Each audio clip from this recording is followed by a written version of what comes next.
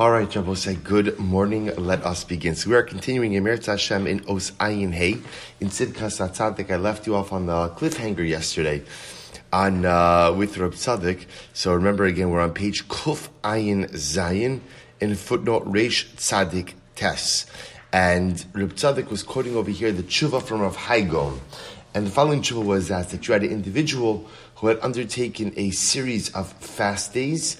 And then after he had undertaken those fast days, he wanted to know, could he sell the zechus? Could he sell the merit of those fast days to another? So we're continuing again on page Kuf Ayin Zayin in the footnotes on the bottom left-hand column, second line in.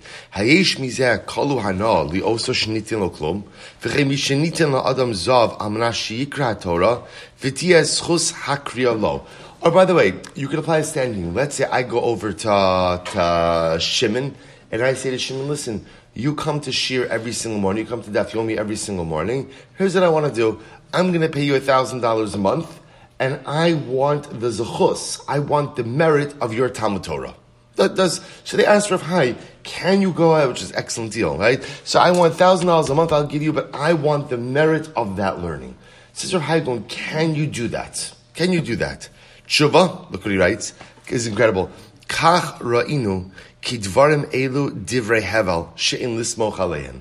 So Rav Hai Gaon, this is quoted from Rav Hai Gaon. Rav Hai Gaon says foolishness, divrei hevel, absolute foolishness, nothing to rely on. Be'ech ya'ale alev ki scharo shal zeh shal ma'asim tovim she'asa zeh la zeh. How can you ever imagine that you could purchase the merit of a mitzvah from another person? How could you ever imagine such a thing? The pasuk says, quoting from Yechezkel, the righteousness of the tzaddik, the righteousness of the pious man, alav tihya, will be upon him. Meaning, the righteousness of the righteous man belongs to him and cannot be, it's a non-transferable entity. So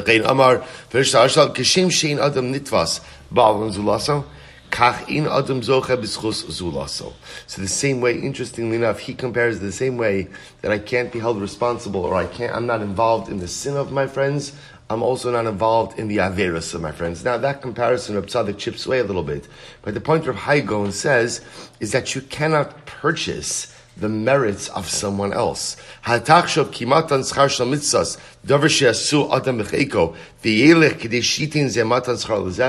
think that merit from a mitzvah is something you carry around that you could choose? Okay, you know what? I'll give it to this one. I'll give it to that one. He says, so he goes on, he says, as someone who tries to purchase the merit of his friend through money or through a gift, lavuz hu velag. This is a disparagement of the mitzvah itself. No, so we'll get to that in just a moment.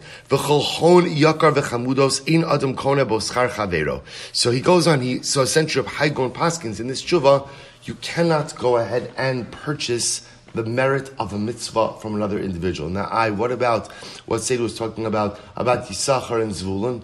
Seidu said this is very different. So it's very important to understand what Yisachar, so Yisachar was learning, what Zvulun got from that was a partnership in the performance of the mitzvah. It's not the pshat that Yisachar got all of the schar, and then Zvulun purchased some of it. Yisachar and Zvulun were partners. In other words, Zvulun was able to do what he was able to, Yisachar was able to sit and learn because Zvulun helped them. Zvulun supported them. That was a partnership. That was a premeditated partnership. And a premeditated partnership, there is a sharing of merit. That's not what Rav Hai Gaon is talking about over here. Rav Hai Gaon is saying is, I go over to Reuven and say, Reuven, you come to Shir every single morning. I want to purchase that merit from you for $1,000 a month. I didn't do anything to facilitate. There's no proactive partnership. I want to purchase it. This is a transactional piece. Rav Hai Gaon says, you can't do it. You can't do it. It doesn't work. Now I will say, you see the difference? There's a difference between a premeditated partnership, where again, in this case, the funds of Zvulun enable Yisachar to go ahead and sit and learn. That is a sharing of reward. Masha'inkin, the proactive purchase of or I should say it's the ex post facto purchase of reward does not work, says Reb Hai. And I will say, why is Reb Tzadok bringing this down now? Because remember again, this goes to highlight his point that a mitzvah, when a person does a mitzvah, it becomes part of who you are. Right? It becomes part of your essence. And because it becomes part of your essence, you cannot sell something that is inextricably linked to you. Right? Something so the same way I can't go ahead and sell my heart. Right? Sure. What's the going rate for a heart? Tell me what you're willing to offer. I can't give that to you because that's a part of me that I cannot live without. My mitzvos become a part of who and what I am. And therefore, by definition, they are a non-transferable entity. So again, remember, Reb Tzadok is contrasting that with Averos. When I commit an Avera, remember again, the imagery we had is the Avera sits on top of me. Right? It sits on my neshama, but it doesn't permeate inside. So it's there, I have to rectify it, but it doesn't seep inside. The distinction Reb Tzadok is trying to make, Kedushas Domim, Kedushas Haguf. Financial sanctity, physical sanctity. Avera is like financial sanctity. Financial sanctity can be redeemed, can be removed. The mitzvah is like physical sanctity. It devolves upon the entity in its entirety. So the Rebbe goes on, he says something amazing. Back on the top of Kuf Ayin Zayin, the Rebbe says, very halacha l'maisa, this is Parsha. I ve'inyan mechiras ha'bechora de Esav.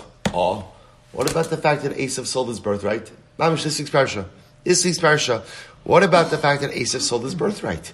Isn't the birthright, by definition, representative of mitzvos, representative of kiddush? Remember again, what the birthright represented, at least biblically, was not just simply a piece of inheritance, but what the birthright represented, again, was an elevated status of holiness. So says Reb Tzadok, if it's true that my mitzvos become a part of who and what I am, they become part of my persona, then at the end of the day, how is Esav able to sell the birthright? Look what he writes, Ve'inyan mechiras ha'bechor de Esav, lahakriv karbanos. Shenira, kimechiras davar kedusha. This seems like he was selling something that has, by definition, kedusha. Shamati, look what Tzadok says. This is so beautiful. Shamati lefi shehu haya b'char. Page Kofayin Ches. Bedimyon v'lo be'emes. Leficha choil mechira bedimyon. This is so beautiful. The Tzadok says Esav was never really the b'char. He was never really the b'char. The Rebbe's lashon is he was b'char bedimyon. Bedimyon means like in imagination, right? He was the Bechar, he was the firstborn in an illusion, but he wasn't really the firstborn. And Reb Tzadok, again, in the footnotes over here, discusses this concept a little bit about what it means to be a Bechar Bedimyon. He gives the mashal of Rashi. The Rashi says that in reality, Yaakov Avinu was created first, right? He gives the example of if you put two items into a tube, the item that goes in first comes in last. So therefore, again, he says Yaakov Avinu was actually created first, but it came out of the womb second. The idea being that the reason why Esav was able to sell the Bechorah was because of Tzadok posits, it was never really his. It was never really his. He was the Bechar B'Dimyon. But in Achinami, had Esav been the true and legitimate Bechar, the ability to sell the Bechorah, which represents an entitlement to Kedusha, would not have been there. Would not have been there. So also we'll have to stop over here for today. But again, I just want to highlight over here this idea about, actually let's just do one more paragraph. Aval mechiras ha'averos moil. But interestingly enough, what you can do, says Reb Tzadok, is you could sell you, actually, you know what, we'll stop here, we don't have time to get into this today. So I'll say, so just pointing out, Reb Tzadok constantly highlighting this yisod, right? Averos is like ultimately what we'll call Kedushas Damim, financial sanctity. It's there, it becomes part of who and what I am, but it does not take over the totality of self. A mitzvah, like Kedushas Haguf, physical sanctity, takes over that complete and totality of self, becomes part of who and what I am. Based on that, says Reb Tzadok, in halachic sense, you cannot sell your mitzvos. You cannot sell your mitzvos. You cannot sell the zchus because selling your mitzvos would be selling a piece of who you are. What we'll end off with tomorrow is, can you sell your averos? Can you sell your averos? Right? And if you can, what a market there's going to be for that, Emir Hashem. So that'll be continued tomorrow. We'll see. We'll finish off Os Ayin Hey tomorrow. Shukayach, everyone.